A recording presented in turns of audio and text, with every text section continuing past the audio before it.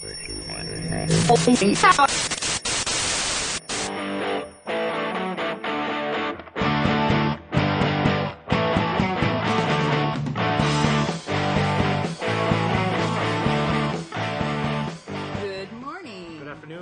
evening. Welcome to a very hot and sizzling edition of Myth Take, our 10th episode. Yeah, okay, really, I thought it was 9, but that's good. Oh, it's all good. I thought it was 10. Oh, well, something like that. Someone should be keeping track of these things. Yeah, we probably should. And I say hot and sizzling because we are in the midst of a very hot and very dry spell towards the end of July here as we're recording this, and we hope wherever you are that you are enjoying your summer as well. Uranus, Uranus, Uranus, Uranus. There we go, we're done.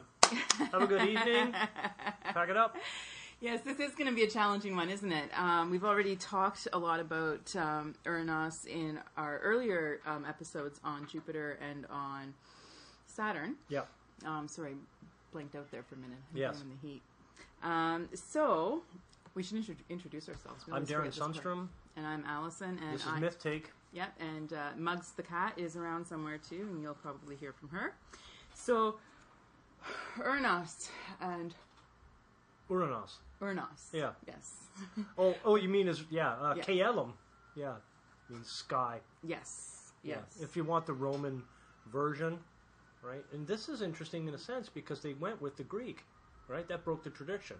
Because Uranus is Greek. Yeah, but it's spelled in the Roman way.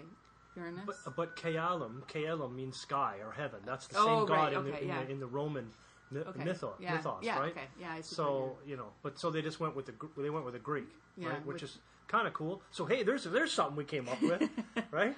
Okay. Well, I did a little bit of reading about the planet itself, so I can give us a little bit of a rundown on that to start with. Yeah, we need our data on fascinating and so this is the segment of the show. Planet. This is the segment of the show called "The Classicist Pretends to Know Something About Astronomy." Yes. Okay.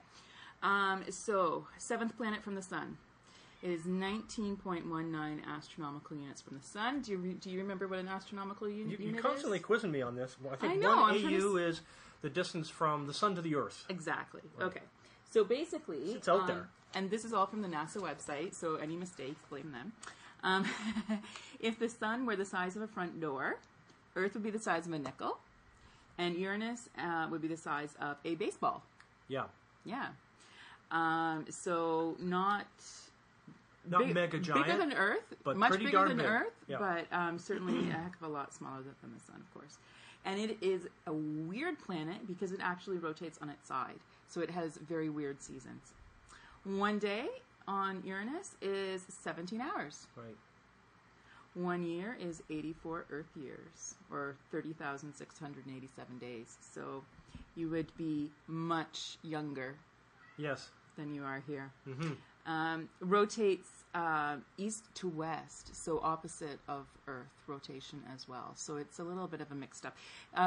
Scientists think that it was maybe bumped into by there was some in relatively recent time. On a cosmological scale. Yeah, it was crashed into by something else that has made it all a little bit wonky. Yeah. So it's an ice giant. Water, methane, and ammonia. And then the methane, there's some methane in the atmosphere, which again is largely hydrogen and helium. Mm-hmm. And the methane is what gives it its beautiful bluish color. Right. Yeah. I also heard that the methane is responsible for possibly hiding the icy core? No, the more sort of I don't know, the more. It could have bands like Jupiter, but we don't know because the methane is sort of cloaks the entire planet. So interesting. Yeah. I learned that it has what's called the Great Dark Spot. So Jupiter has the Great Red Spot. Yeah. This is the Great Dark Spot. So same idea that it's some kind of storm that is ongoing. Uh-huh. Okay. Yeah. So 27 moons. Hot. And these ones, interestingly, are named from Shakespeare. So they are. We were really hoping that we would have some... Here's a fast rundown. Cordelia, Ophelia, Bianca, Cressida, Desdemona, Juliet, Portia, Rosalind, Cupid, Belinda, Perdita, and Puck. Those are the 12. I won't give you all 27. Okay, good. Those are the first 12, right? That they're all in there. The largest moons are Oberon and Titiana. Yeah. And Some of the moons are as small as 12 to 16 kilometers across, so in the 8 to 10 mile range. So some of them, they're quite tiny, and they're blacker than asphalt. So you can imagine why it has been very hard to identify moons, because you're standing on Earth and you are looking up into black sky. Yes, looking at black very things. Extremely far away, Yeah. looking for very tiny black things. So, no surprise, hopefully, that Uranus was not discovered until 1781. That's right. And it was discovered by William Herschel, or maybe his sister Carolyn. It's George's planet. That's what they call it. Well, that was what he initially wanted to call it, was George's star in honor of King George. I think it was the third. Mad King George. Yeah. But I have this lovely book that I pulled off my bookshelf called The Age of Wonder by Richard Holmes. And I read this a couple of summers ago. So I was very excited to talk a little bit about Herschel. Richard Holmes talks about kind of all of the fascinating discoveries and developments that were being done in science and technology, and he has quite a lengthy section on the Herschels. And Carolyn was an astronomer in her own right, but given the society that she was in, she had to have her discoveries published as her brother's, William. So even though she... it's a fascinating story, so if you can get your hands on this book, I really do recommend... and what's it called again? The Age of Wonder, How the Romantic Generation Discovered the Beauty and Terror of Science by Richard Holmes. Cool. Really, really good read, and it's not like science textbook. It's a fantastic read, and especially if you're interested in women and the history of science and how easily they get obscured. I think the notion beyond that, gender game that's going on there, the idea is that until that particular time, it was, really not referred to as really anything. It was just discovered. And then they called it George's star or George's planet, yeah, right? That's Georgium what William, Cetus, yeah. right? And then it wasn't even called Uranus until 1850. Yeah. So for a great deal of time, it was just called that. It was like saying... And part of it... It's like, well, how great would it be the king to have a planet named after him? But part of it, too, was they didn't... There was a lot of debate whether this was a planet or whether this was a comet, like what exactly this was. Yeah. And William and Carolyn built telescopes and massive, and again, the book goes into detail on that. It would require just polishing glass literally for days without stopping. I can imagine. And insane. Yeah, so this is this was cutting edge science, so it wasn't readily adopted by everybody. And there was belief that or arguments that this was a comet. It's very far away. It's very tiny, and they can see it with telescopes, but certainly they don't have the resolution that we would expect to have today. Yeah. And so who do you tell?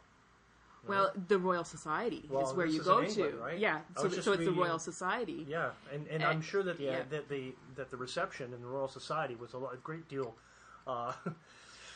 I don't know, more open arms than it was, say, in the 1600s maybe. when Galileo had to go make up his mind of whether to go to the Vatican or not. And they said, you know what? Well, not necessarily, because what you run into is a bunch of people who are eminent in their various fields, and they're appointed to the Royal Society, and we don't always like our ideas being challenged, especially if we consider ourselves experts in something, right?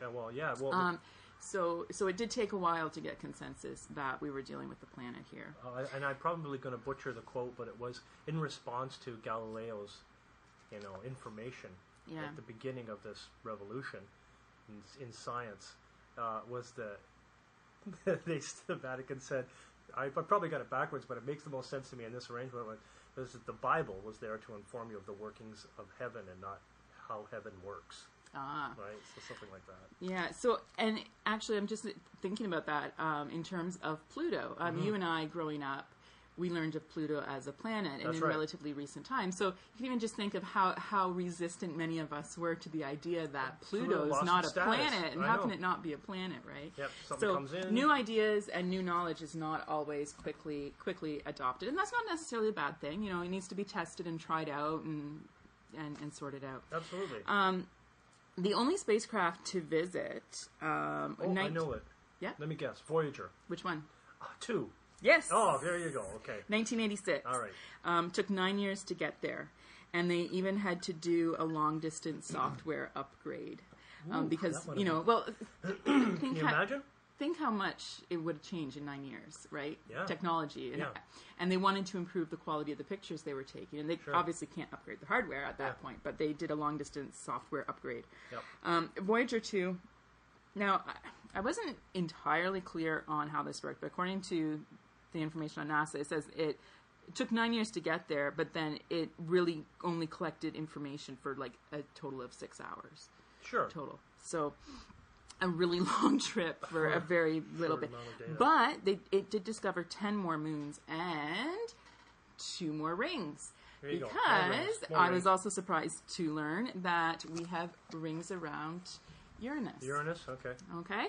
All right. 15 rings, I believe. So initially 13, and then 2 more were confirmed in 2005. So that, in my math, makes 15. Mm-hmm. There's some inner narrow dark rings, some outer bright ones, and they were actually discovered 1977 by accident.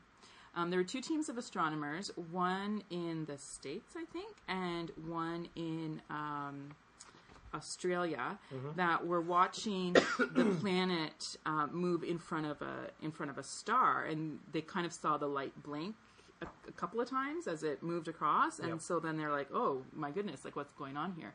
And that's how they eventually figured out that it's dealing with rings. So I thought that was really interesting. Yeah, everything's got rings. A couple of little tidbits. Do we have a multimeter for Uranus? Yeah, we do. I was just going to say we've got a wonky magnetic field, a really strange magnetic field. Okay. You would not want to try to grow a vegetable garden because you only get 1/400th of the Earth's sunlight. Wow. Yeah. So very little sunlight. Kind of dense atmospheric filter. And because it's on its side and it's got perpendicular axis. South there's pole these faces the sun. seasons are 20 years long, and so your seasons are like complete light or complete dark. That's like cool. there's so it's very different from Earth. I did find out one interesting fact related to Uranus's unique perpendicular axis, that its south pole does face the sun, and as a result of this, you would think, well, that side would be the hottest side. No, in fact, its equatorial region, which does not face the sun, would be zenith and nadir in the opposite direction, is still the hottest part of the planet. So the mechanism that creates that is unknown. Yeah, so maybe there's something inside the planet that's still generating heat. It's generating heat. Okay, so our Muxometer, our 8-pound cat on Earth, is 7.112 pounds. So a little bit lighter, but not a huge difference. Absolutely. So I think that's kind of the rundown of the science part. Like I said, we'll have the link, and I'll put a link to that book up as well, just in case anybody's interested. Chasing the Sun. No, I'm going to talk about that one later. Okay. It's the Age of Wonder. Yeah, I'll getting ahead of yourself there. Oh no, okay. I just saw. I know. So, Greek gods.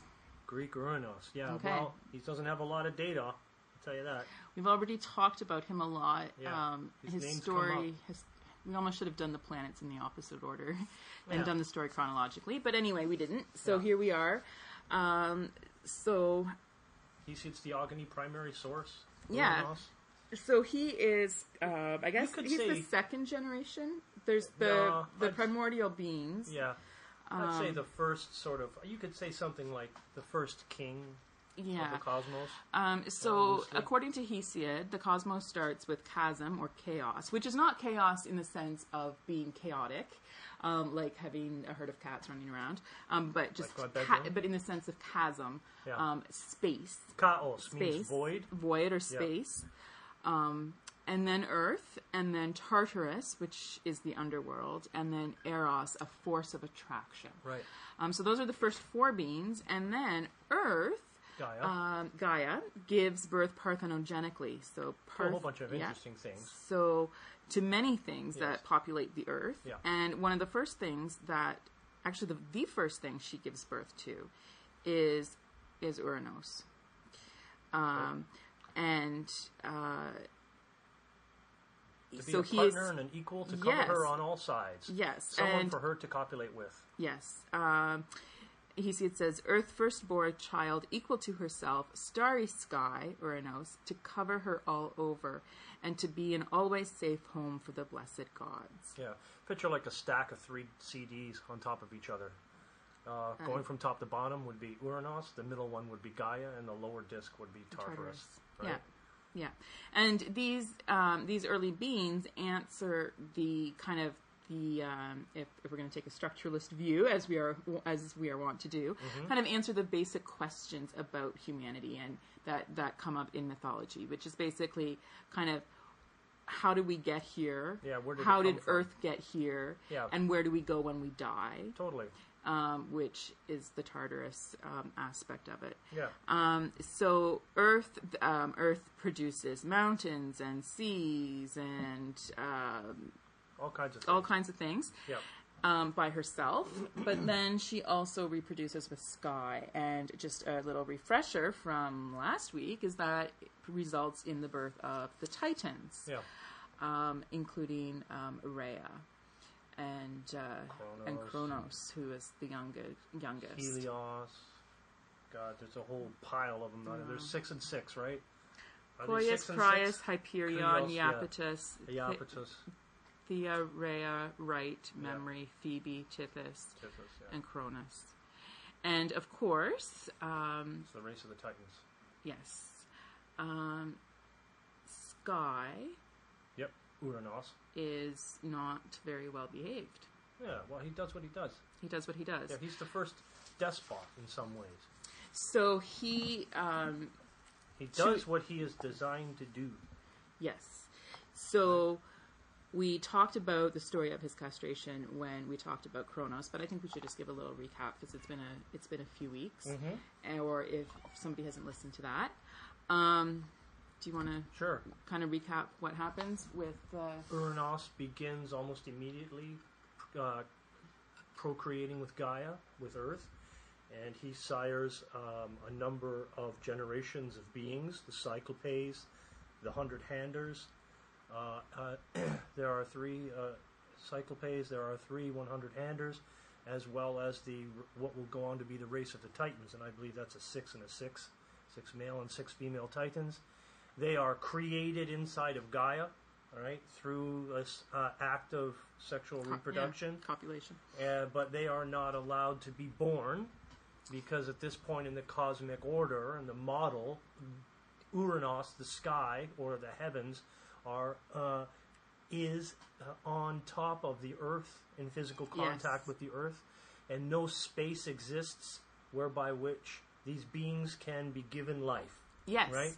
So and I sometimes think here of... They're embedded inside Gaia. Of children's drawings, like in kindergarten and stuff, where they, with the paints, and you do a big blue stripe across the top of the page, and that's the sky up there. And so here... in the myth, the sky is not up there yet. The sky is tightly against the Earth. Yeah. So Gaia... that will change, which you learned about last time. Yes. So just to recap that too, Gaia is all about procreation, and she's all about the youngest generation and producing a new generation.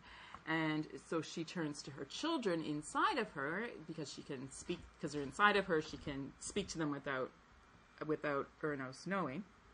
And she produces a sickle, and Kronos volunteers to cut off Uranos' genitals, which is very painful and causes him to arch up into the sky and separate from Earth. Yeah, and from this primordial act of violence, it's also an act of creation as well. Mm-hmm. Because we get the Furies. We get the Furies. No Furies here. Oh my goodness. The Furies. Mm-hmm. And the who else do we get? You get the Meli, the ash tree nymphs. Right? Yes, the ash tree nymphs, and giants. And the giants, the blood brood. So all of these come as a result of the blood from the castration wound, and then you can go way back to Venus and talk about Aphrodite. But this idea of the blood itself, and that Uranos is a fertile being, that the male sky gods that are starting to make their way into this cosmological order are themselves fertility beings as well. Yes.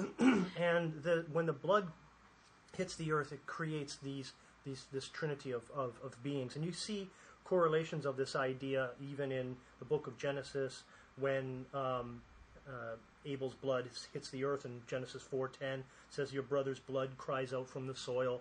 Then later on in Job 16:8, it says, he says out loud, earth, do not cover my blood, and let there be no place for my scream.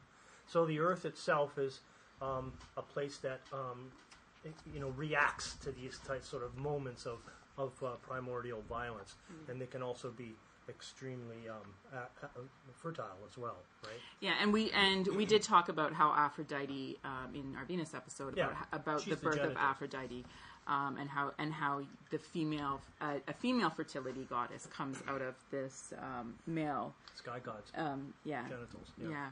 So this act of violence is also depotentiation, right? It's a castration. It's the beginning of the castration complex.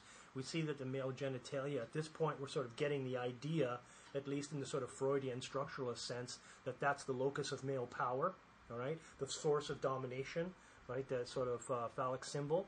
And once that's taken away, this being, Uranos, has become depotentiated. He's been neutered in a way. And he very quickly in the theogony shrinks, not to the point of insignificance, but he is reined in by Gaia, right? And so Gaia engineers his creation and function, but also engineers his fall, right? And this episode, we haven't done an episode on Gaia yet. This episode here in Theogony is where we first see Gaia's Metis, her cunning intelligence. Sure. And we talked about Metis when we talked about Hermes and Hermes/Mercury. Yes. And even Zeus, I mentioned it a few times with Zeus. Yes, yeah. And so here is our first time in Hesiod's Theogony that we see this quality where she is using it to for her own ends. Sure. Yeah. It's the ultimate sort of secret weapon, right? But instead of talking about it as a Gaia aspect, we want to keep it in the Uranian side of things and say, what is it that Uranos, he does not have that quality. He doesn't have the prophetic or oracular quality either. Well, you know what? He does. He does have it, because he talks about it a little bit later on when he prophesizes to his children, the Titans, that they will be cursed and that they will be punished, that retribution or vengeance is coming to them for what they did to him, right? Because as cruel as it may be, or as much as a crime as it may be, that this is something that children should not do, Cronus, that is, and his siblings, should not do to a father, right? Is to do this, to get involved, at least in the first phase of the succession myth, right? The usurpation cycle. But I also want to add that we're still dealing with strength, because Uranos is strength, right? Yeah. Gaia has to fall back to Metis and the children because she doesn't have the strength to overcome him in a physical contest. Because this is a world that is at this point, yes, it's male and female, but it's egalitarian when it comes to that. When she makes him as a partner, as an equal, if it's a 50 pushing against a 50, that's not going to happen, right? Nothing happens. She can't get him off of her. And this is where we see this cycle starting in the succession myth of vengeance, which is retributive justice. Sure. Because Uranos' crime, and it is a crime, is preventing the birth of further creation. And as I was saying earlier, Gaia is all about that. And so he is punished for that, but then in turn his punishers are also punished. And it goes back and forth. It could be turned on its head as a kind of a semantic argument, because he is in fact creating life. What is the crime is that they are not being allowed to exist. Yeah. Right? And I just finished rereading sections of Mary Shelley's Frankenstein and talking about another person who creates another being, just like Uranos creates his children, right? With Gaia. Victor von Frankenstein creates Frankenstein's monster and the modern Prometheus, right? And Uranos, sort of like Victor Frankenstein, abandons his creations, right? He's a being that was too afraid in many ways to claim responsibility for what he had created, right? And their existence, these children, the Cyclopes, the Hundred-Handers, the Titans themselves, their existence is robbed of meaning. And that might be ultimately what the crime is. Yes, Gaia wants life, and I'm sure that all goes with it, but there's something else there. They're not persons in the philosophical sense, right? They're not allowed to exist, right? So she takes steps in order to rectify that situation, right? And to push the analogy slightly further, when Victor Frankenstein saw what he had created, he was horrified. Terror was his reaction, right? And Uranos, when he saw what he had created, his first creations, the Cyclopes and the 100-handers, he was, it says that he was... well, I want to talk about that, actually, because one of the things in myth is you can learn about the parent, the mythological parent, by looking at their children, because aspects of the parent come through with... genetic inheritance. Yeah. So when we have a look at about line 207, Great Sky, their father, called his sons Titans or strainers, quarreling with the sons whom he himself begot. He said they strained in wickedness to do a deed of great evil, but there would be revenge afterwards. Yeah, overreachers, Titanio. Now, before that, though, it does talk about the aspects of the Cyclopes and the 100-handers that Uranos was frightened by, challenged by, right? Says something like I can't remember the exact words. I wish I had it. But when he saw their manhood. Yeah, right? I'm just looking to. I think that's actually a little bit later. And he was horrified at what he had created. Right, the sum of his ambition. And I'm thinking now about Victor von Frankenstein, in a sense, Frankenstein's monster, was to create something, right? And that resulted in a terror. It's the pride of knowledge and untempered wisdom. But Uranos is, at this point, pretty much a mechanism, right, for procreation. And he is punished for his choices. There's judgment here, right? They say, like the claw law, right, the lex talionis, the law of retribution is a red claw law, right, because it means that there will be an unending cycle of vengeance, that blood will be spilled. So here's the beginning, right? It's a primordial act of violence. And myth is violent, right? You light the fuse, and here it is, right? And it's a generational contest. Here is an example of the succession myth when, sons rise against fathers, right?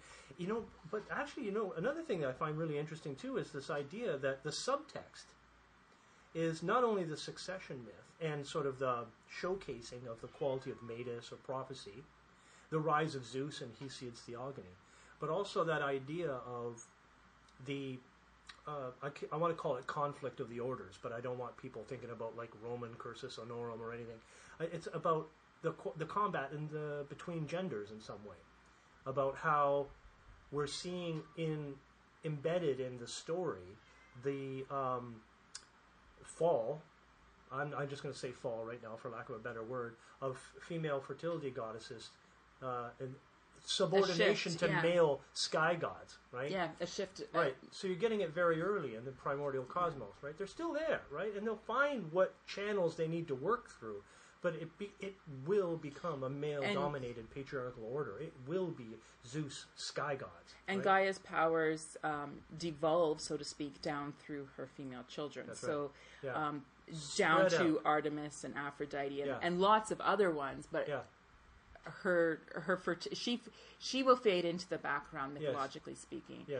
I think the last time that we really see her is him to Aphrodite. No, him to Demeter. Him to Demeter.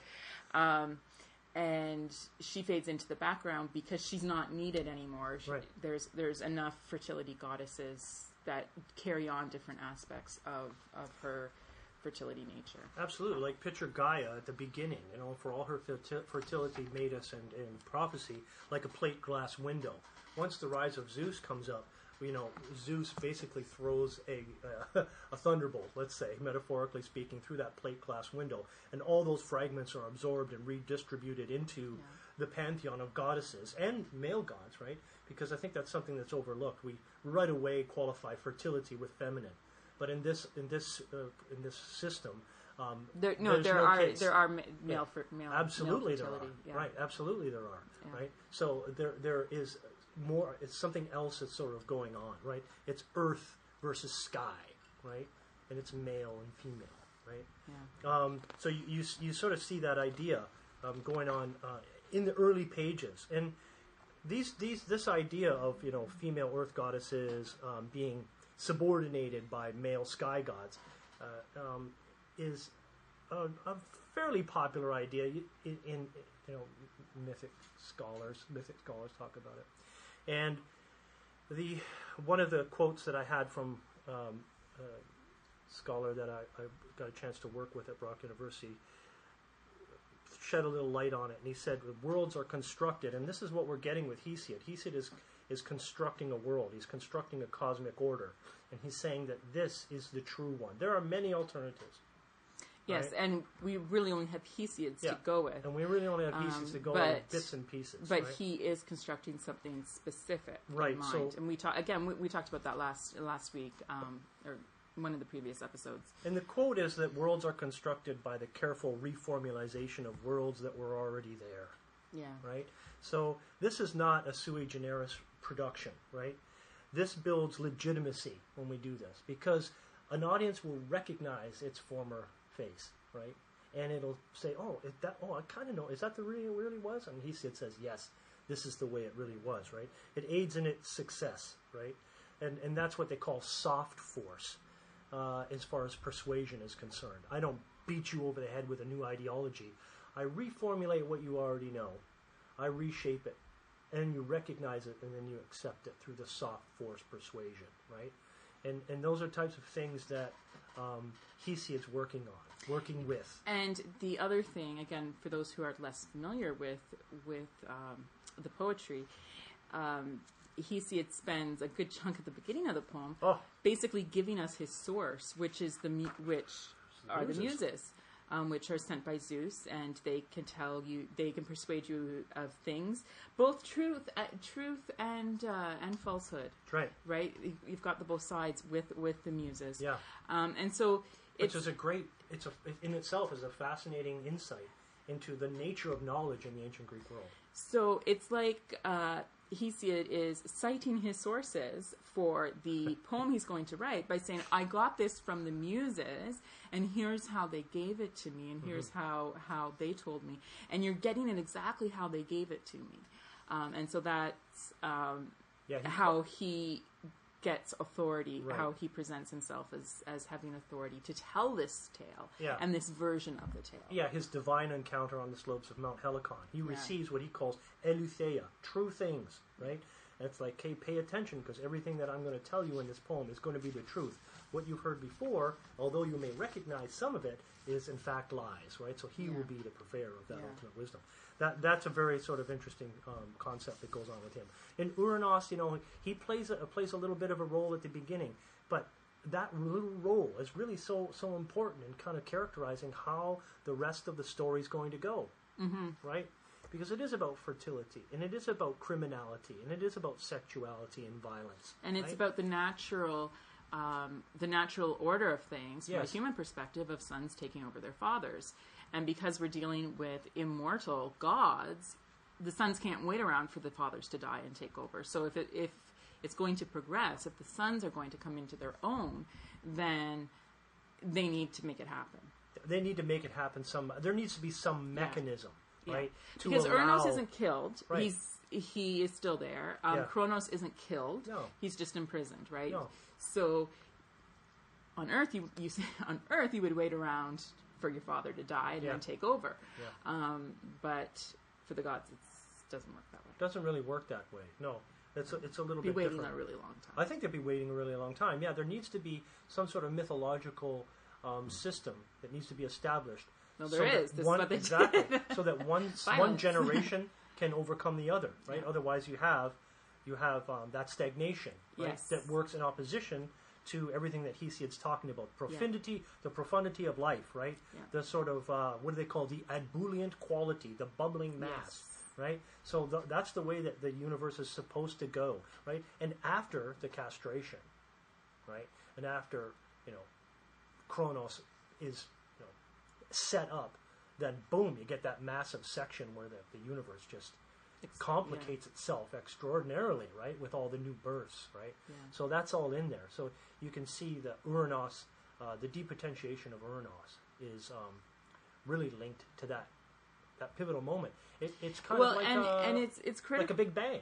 it's critical to how Kronos is going to rule, because he knows what he did to his father, and he knows that he's vulnerable. Yeah. And he chooses a different way, which doesn't work. Yeah. But we see Kronos saying, okay, I did this to my father. I'm not going to let my children do this to me. Yeah. I'm going to eat them and put them, since having them inside the mother doesn't work, I'm going to have them inside of me. And that, of course, as we know, doesn't work. Right. Well, thinking back to Uranos for a second about why he does what he does, and the Greek word hedonai, right, where we get hedonistic pleasure, comes to mind, right? And Uranos is very much hedonistic, right? He's pleasure oriented. I don't know how complicated his psyche would be, right, as a being. These are very early on primordial elemental beings. But lust, eros, the erotic, is loose in the universe. And here's one of the first beings, right, to pick up that call and it's not do even what he does.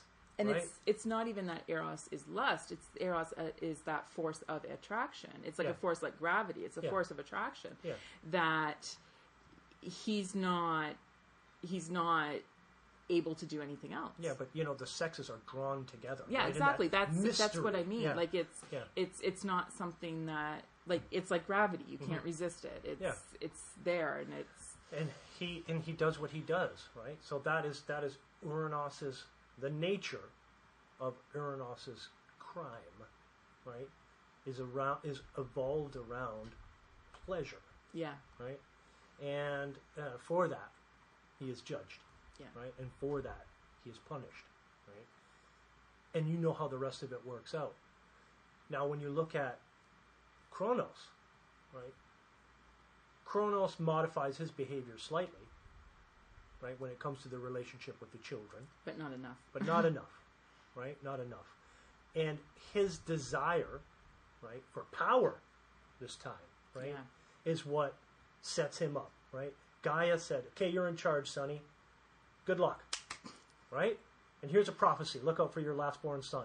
And then she goes and does the laundry with Uranos. He's still there. Yeah. Right? He's like, you see Louis the 14th or whatever has those little dogs that sit on the lap dog, like, in all the Renaissance art. Okay. Little lap dogs became, in fashion and stuff like that. That's what Uranos is.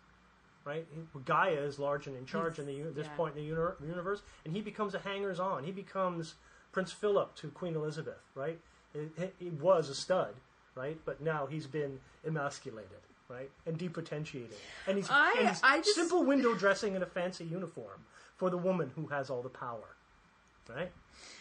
I'm just going to apologize to all our listeners who are royal fans. You don't have to. Podcast. You get saucy language. You get all kinds of stuff. It's all good. Oh dear. Right? So that's Uranos in a nutshell. And it actually does mention him one other point later on in Hesiod's Theogony, where he simply mentioned being in the company of Gaia. Mm-hmm. Right? And that's all. It's when Rhea decides to go see her mother and her father, right, for help. Advice. Right. And they say, oh, you got to do something. And they're chilling, they're in the twilight of their years, and who knows, maybe they're retired. Moved up to Elliot Lake. They've moved up to, I don't know, they're living in Elliot Lake. I don't know why we're at Elliot Lake. Okay. So I think that really does Uranos. I'm not sure that we've got much more to say about him. Why not? Because I think, we don't want to flog a dead horse here. Okay. We're going to start repeating ourselves. Mercury, Venus, Earth, Mars, Jupiter, Saturn, Uranus, right? Yes. 1, 2, 3, 4, 5, 6, seventh planet from the sun. Yes. Uranus, Caelum in Rome, right? But the myth is exactly the same. Neptune is next. Neptune's next. Mm-hmm. Neptune, Greek Poseidon, Trident, Canatuna. The blue ball, right? We'll be looking at the hypervirile, violent and sexual being that is Poseidon in the next podcast. Yes, and we don't have any listener mail because I'm not sure. Do we have listeners? I'm not even sure if we have listeners. People are certainly downloading. Not important. Yes, it is. Our listeners are very important to us. Of course. I just want to share another book that I just started reading. I found it in the big box bookstore that is about the only bookstore left in Canada. And it was in the discount pile, so I got a really good deal on it. And this one's by Richard Cohen, and it's called Chasing the Sun. And it's basically the story of the sun. So anthropology, mythology, science, just without being too. I'm not too. I'm only about 4 or 5 chapters into it. To put it back in when we did the sun itself. Yeah. But that's why I'm sharing it now. Absolutely. I just finished an interesting chapter on eclipses and aurora borealis and some of the how those phenomenon have been thought about throughout time and the fear that they caused and that kind of thing. There's a little bit of science in it because there has to be, but it is a very enjoyable read. And and he's going to be talking about like how we use the sun to navigate and technology. So it's, again, if you're interested in history of science stuff like I am, it is a nice one to geek out on. And I never thought I'd be as interested in astronomy as I actually have. I've become more interested in astronomy since starting this this planetary tour. It's the good reads section. Yeah. Okay. So, a little bit shorter this week, but tune in next week when we'll be looking at Poseidon. We'll be looking at next episode. Yeah, when we get there. Yep. I always say next week. Yeah. So it should be weekly. It's not. On behalf of the cat. Yep. Good night. Drop us a line on Twitter. I'm at Ines Allison. I'm at Darren Sundstrom. As usual, show notes, links, everything like that will be up on the blog. Right on. And have a good night. Have a good night. Stay cool. Keep your chin up. Yeah.